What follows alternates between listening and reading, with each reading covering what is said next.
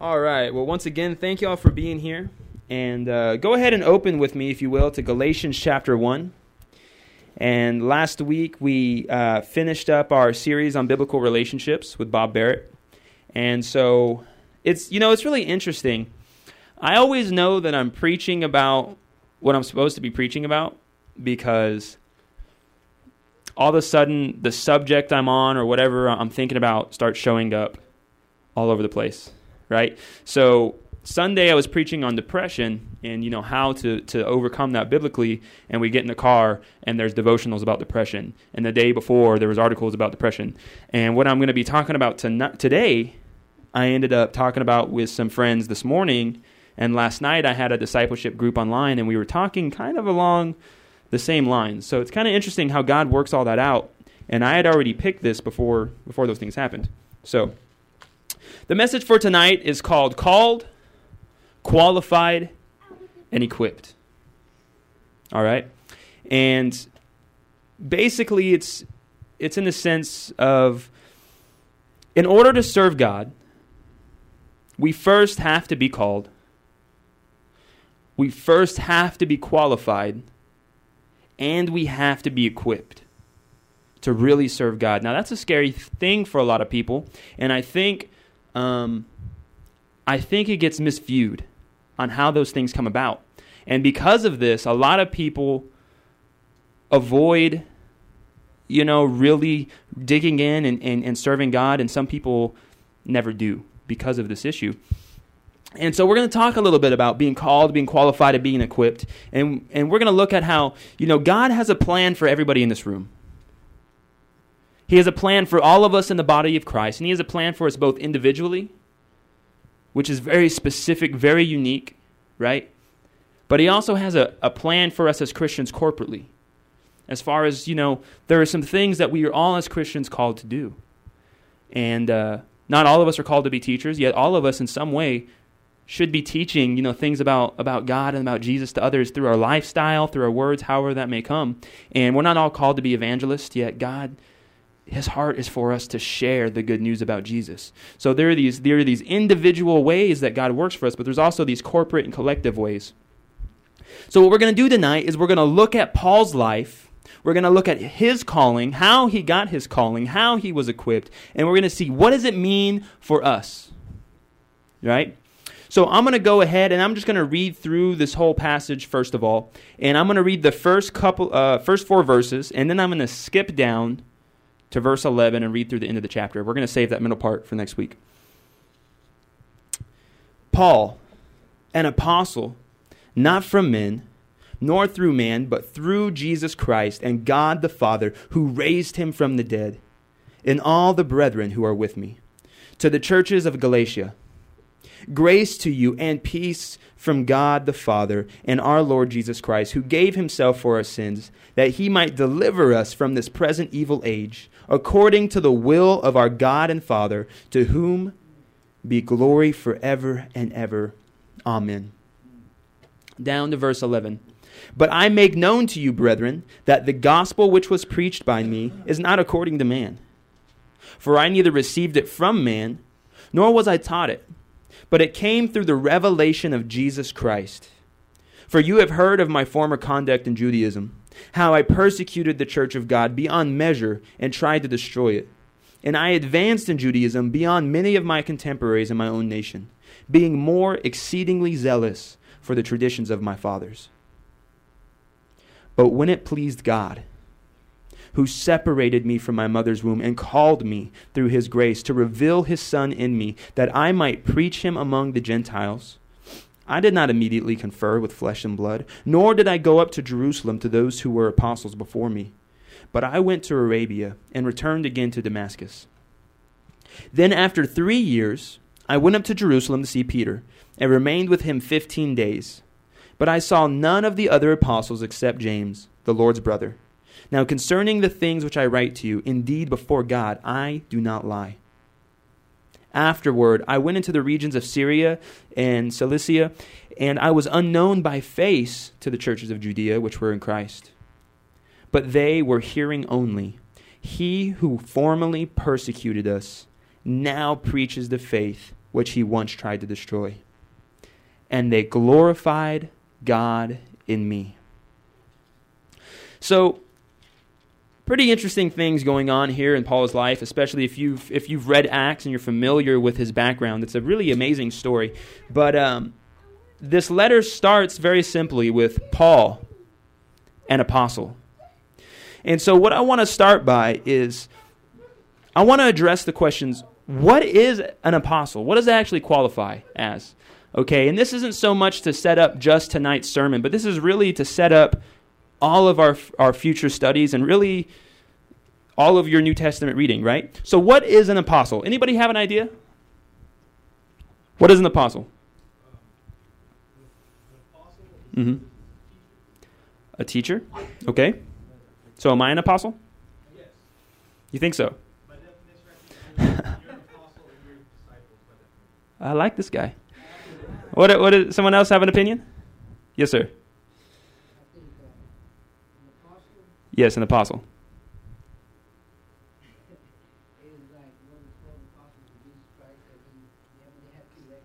Prerequisites? Mm-hmm. Okay, so there was some special criteria they had to meet? Okay, yes.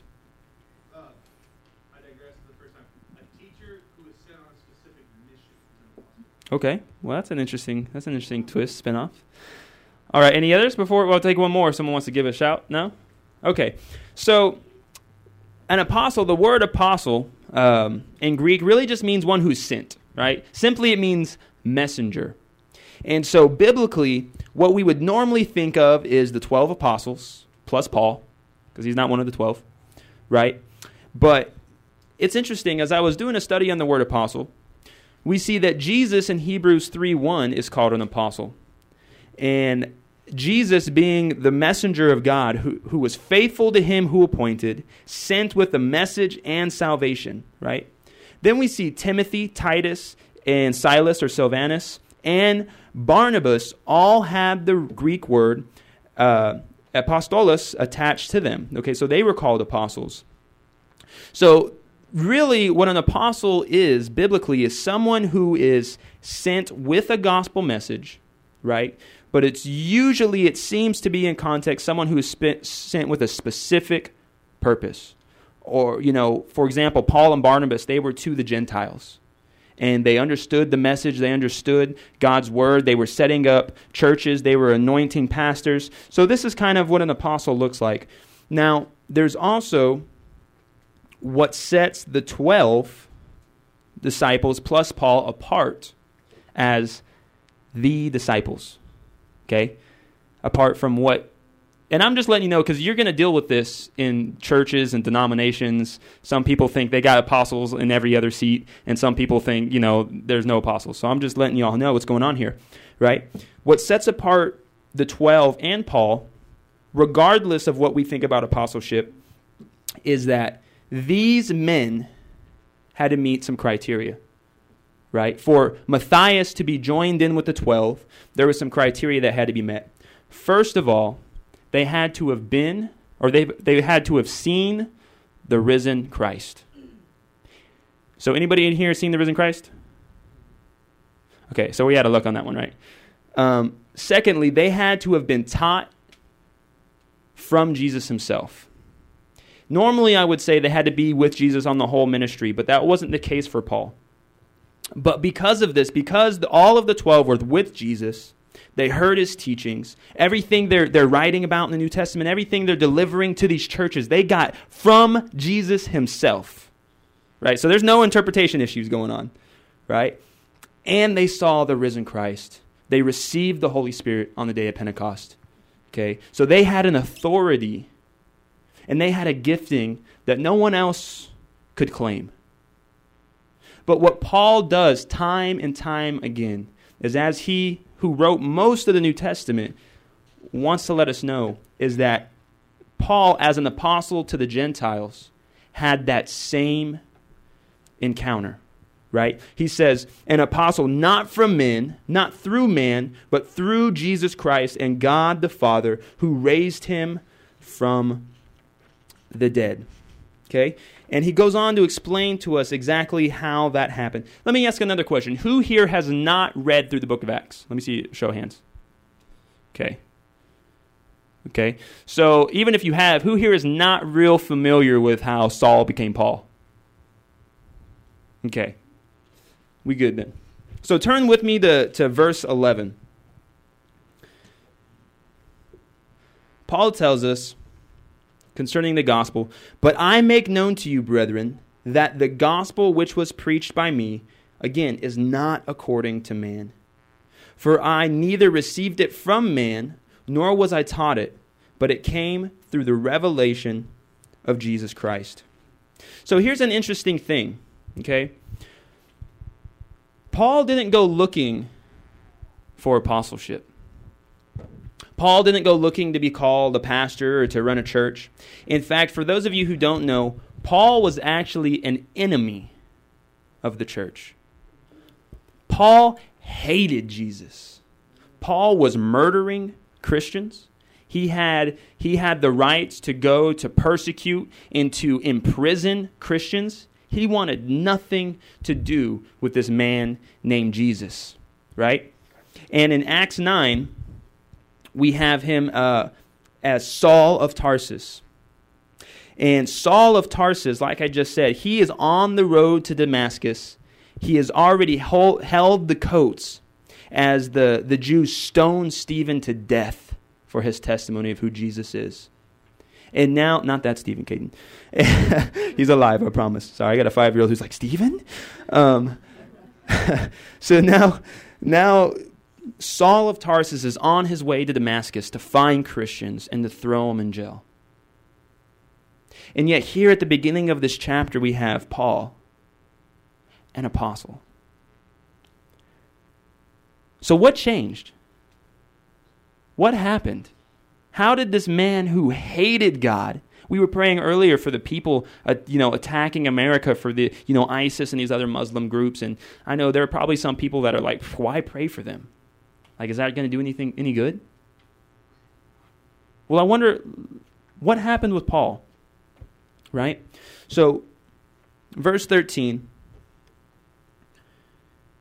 "For you heard of my former conduct in Judaism, how I persecuted the church of God beyond measure and tried to destroy it. And I advanced in Judaism beyond many of my contemporaries in my own nation, being more exceedingly zealous for the traditions of my father." Man, you gotta love verse 15. "But when it pleased God."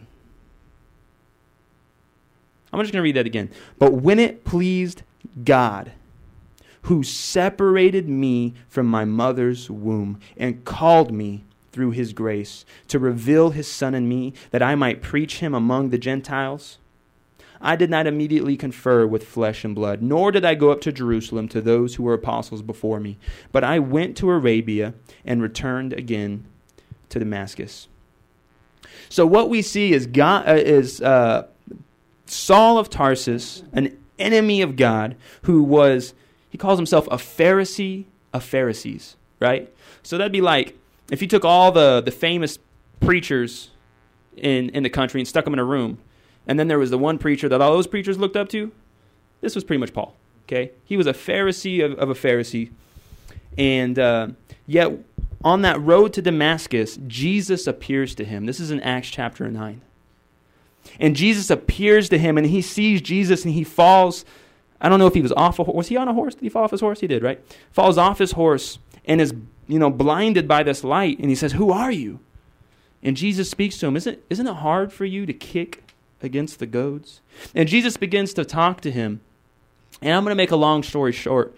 So Jesus blinds him and leads him into a city. And he sits there and fasts. He doesn't eat or drink for 3 days.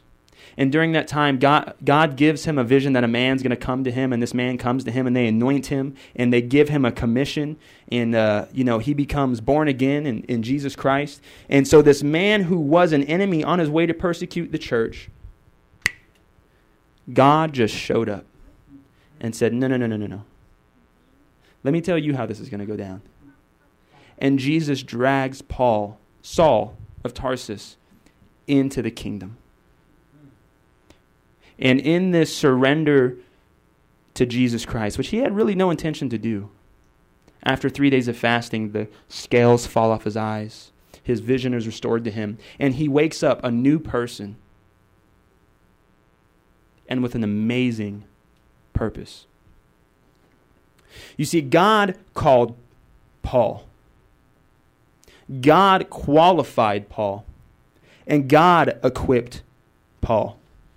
None of it was of himself. None of it. In the same way, God calls us. The only reason anybody in this room, if you are born again, is because God called you out in his mercy and his love. And he says, no, you're mine.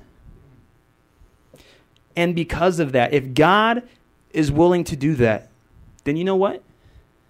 He has a plan and he has a purpose for your life. Because God is a creator and he does nothing without purpose, nothing without value. Right? So, it might not be for us to be an apostle. It might not be for you to be a pastor or a youth leader or whatever the heck people think they need to be, right? But I want you to notice something. He says,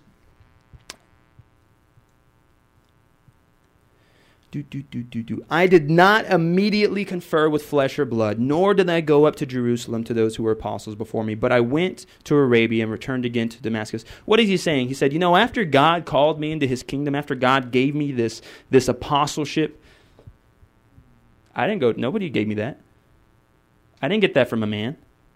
Nobody told me I needed to be ordained, right? Nobody told him anything. Where did he get his calling from? From God. And you know what? If you've read anything about this man named Paul, you know it was enough. That calling from God was enough for him to be useful in a significant and eternal way in God's kingdom. And what I'm trying to tell you is it's enough for you tonight. Don't let anybody tell you that you cannot serve God because you don't know enough yet. You haven't read enough of your Bible, right? Don't let anybody tell you you can't serve God because you don't have a title or a position. Because you know what? I've read most of my Bible. Not all of it. I got a couple things in the Old Testament. Forgive me, right? And you know what? If you are in the kingdom of God, your title is heir to the God Most High, and your position is both king and priest to the Father. That's Revelation 1:6. You don't lack anything in the sight of God. Starting in verse 18. Then after 3 years, I went up to Jerusalem to see Peter, and I remained with him 15 days. But I saw none of the other apostles except James, the Lord's brother. Now concerning the things which I write to you, indeed, before God, I do not lie. Afterward, I went into the regions of Syria and Cilicia, and listen to this, I was unknown by face to the churches of Judea, which were in Christ. So these people had never met Paul, right? They didn't even know what the dude looked like, okay? But they were hearing, he who formerly persecuted us now preaches the faith which he once tried to destroy. That's it. They didn't know the guy, right? They never got to hear him talk, try to sell himself as a really good Christian. But they heard about what he was preaching. They heard about what was going on in this man's life. And you know what the outcome was? Can you put verse 24 up? Mr. Miller? And they glorified God in me, Paul says. That's pretty interesting. You see, it wasn't until 3 years after God's calling in his life and his personal ministry that he went before anybody who had public authority to ordain or establish or anything like that. Yet God had already begun to use Paul in mighty ways. Okay? So much so that though the church in Judea had never seen him, they were glorifying God because of him. Why? They had heard his testimony. And they had obviously seen his fruits. That it was true. Because I'll tell you what, when homeboy who was just killing your homeboys across the street tries to come into your church, if you ain't seeing Jesus in him, you ain't letting him in the door. Okay? I just want to throw that out there. They heard his testimony. They saw his fruits. And because of that, they glorified God. I want you to notice, it didn't say they heard his theological debate. Right? They found out he read a whole lot of his Bible. They checked his Bible app and saw all his highlights.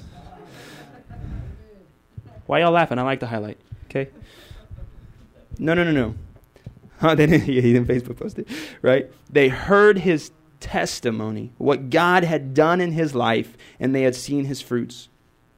And it was as simple as this. This is all they were hearing. I want you to hear this. Saul, a sinner and enemy of God, met Jesus, and becoming Paul, was called, qualified, and equipped, and now preaches the same Jesus he hated. So what's any different than Darren, a sinner and enemy of Christ, met Jesus, and now preaches the same Christ he hated? What's any different than Patience? I don't know. She's too nice. I don't know if I should say this. Patience, a sinner and enemy of God, met Jesus and has now become qualified, and equipped, and serves Christ with her talents. What is any different than anybody else in here fulfilling that role, if indeed you have become born again in the Spirit of Christ?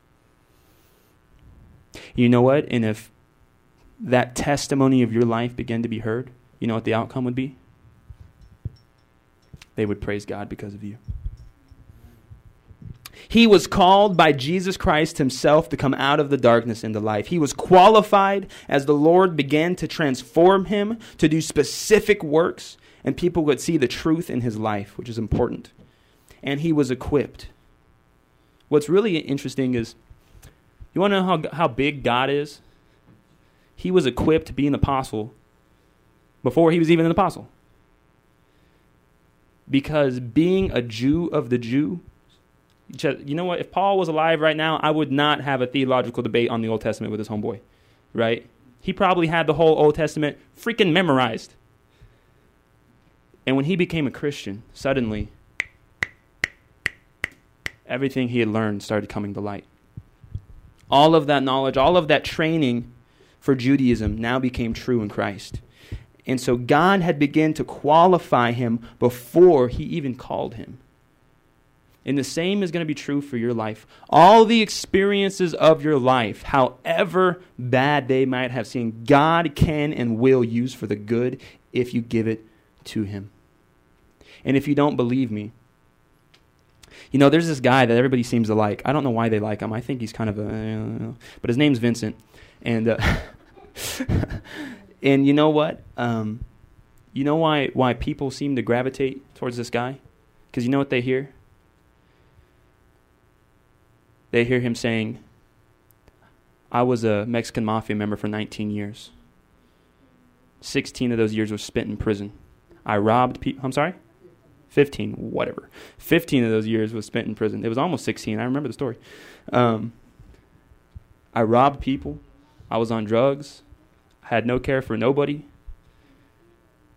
But now I serve Jesus Christ. And this is my addition, and I'm madly in love with him. You don't think that past was bad? You think there's anything cool about being a slave to drugs and crime? There's not. That was darkness. But you know what? God uses that testimony to bring people into his light. And it's also not because it was really bad. Okay? It's not about that. God uses our life experience to build us towards the ministry he will put in front of us. Whatever that experience is and whatever that ministry is. And he was equipped because in a former life he was a Pharisee. He knew the scriptures, and Jesus himself taught and revealed truth to him. You see, Paul at this point, not here as he's writing, but when he first came to Christ, at this point Paul wasn't known. right, very well. He hadn't written any of the New Testament scriptures. He hadn't met any requirements. People simply heard of his testimony and what Jesus was doing in his life, and that was enough. And you see, without that same love that Jesus had for Paul, none of us would have received salvation. We would have never sought Christ on our own. We would have never served him. In fact, Cole and I were reading just this morning that God is spirit. And in order to worship God, you must worship in spirit and in truth. And before Christ came into our life, we were dead spiritually. We could have never sought or served him. But when it pleased God, when it pleased God, he called you. And you were separated from your mother's womb, called by his grace. Just like Paul, guys, we all have a story, right? In fact, many of you have sat in here and I've taught you how to share your story. And I'm pretty sure none of you have used it, but that's okay. I forgive you. We can do it again sometime. But we all have a story, right?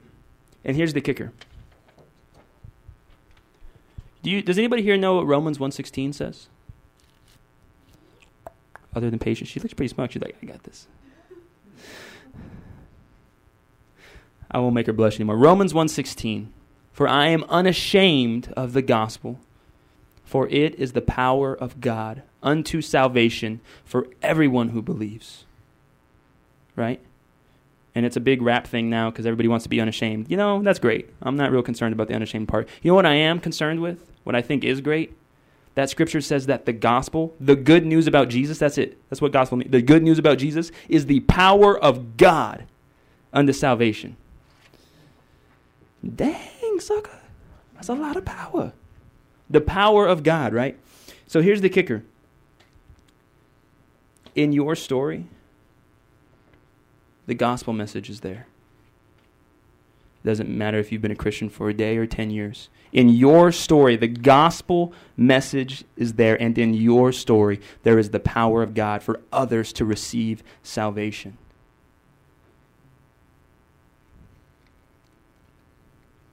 All you have to tell them is, this is who I was. This is how I met Jesus, and this is who I am because of him. The only problem is, are people hearing that message? Are people hearing that message? You know, because I got a key ring. Check this out. You want to see something cool? It's not very cool. I'm lying. This is my wife's key ring. Whose key ring is it? This is my wife. This is Cole's key ring. Cole, take your key ring. So, I have this other key ring. So, check this out. This key right here. This key has the power to unlock the Wells Fargo bank. Why are y'all laughing? They really do. It does. This key has the power of the Wells Fargo bank. Okay?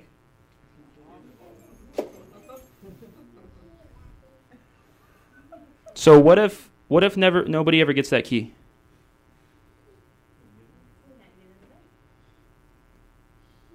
How's that power going to work out for him? Not very well. Right? Guys, the power of God is in your life story.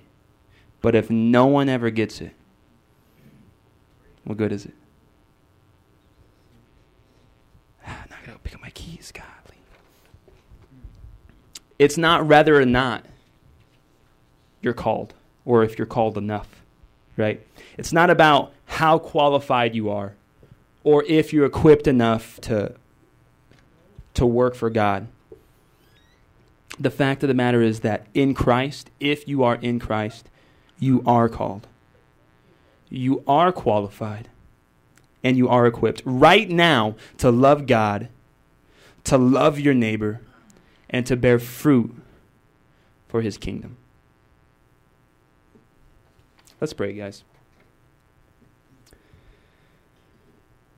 Father God, I thank you so much, Lord, and I thank you that you've been putting things in my life, you've been putting people in my life, teachings in my life that have turned my eyes off of myself, off of my surroundings, and back on the simple act of showing people how much you love them.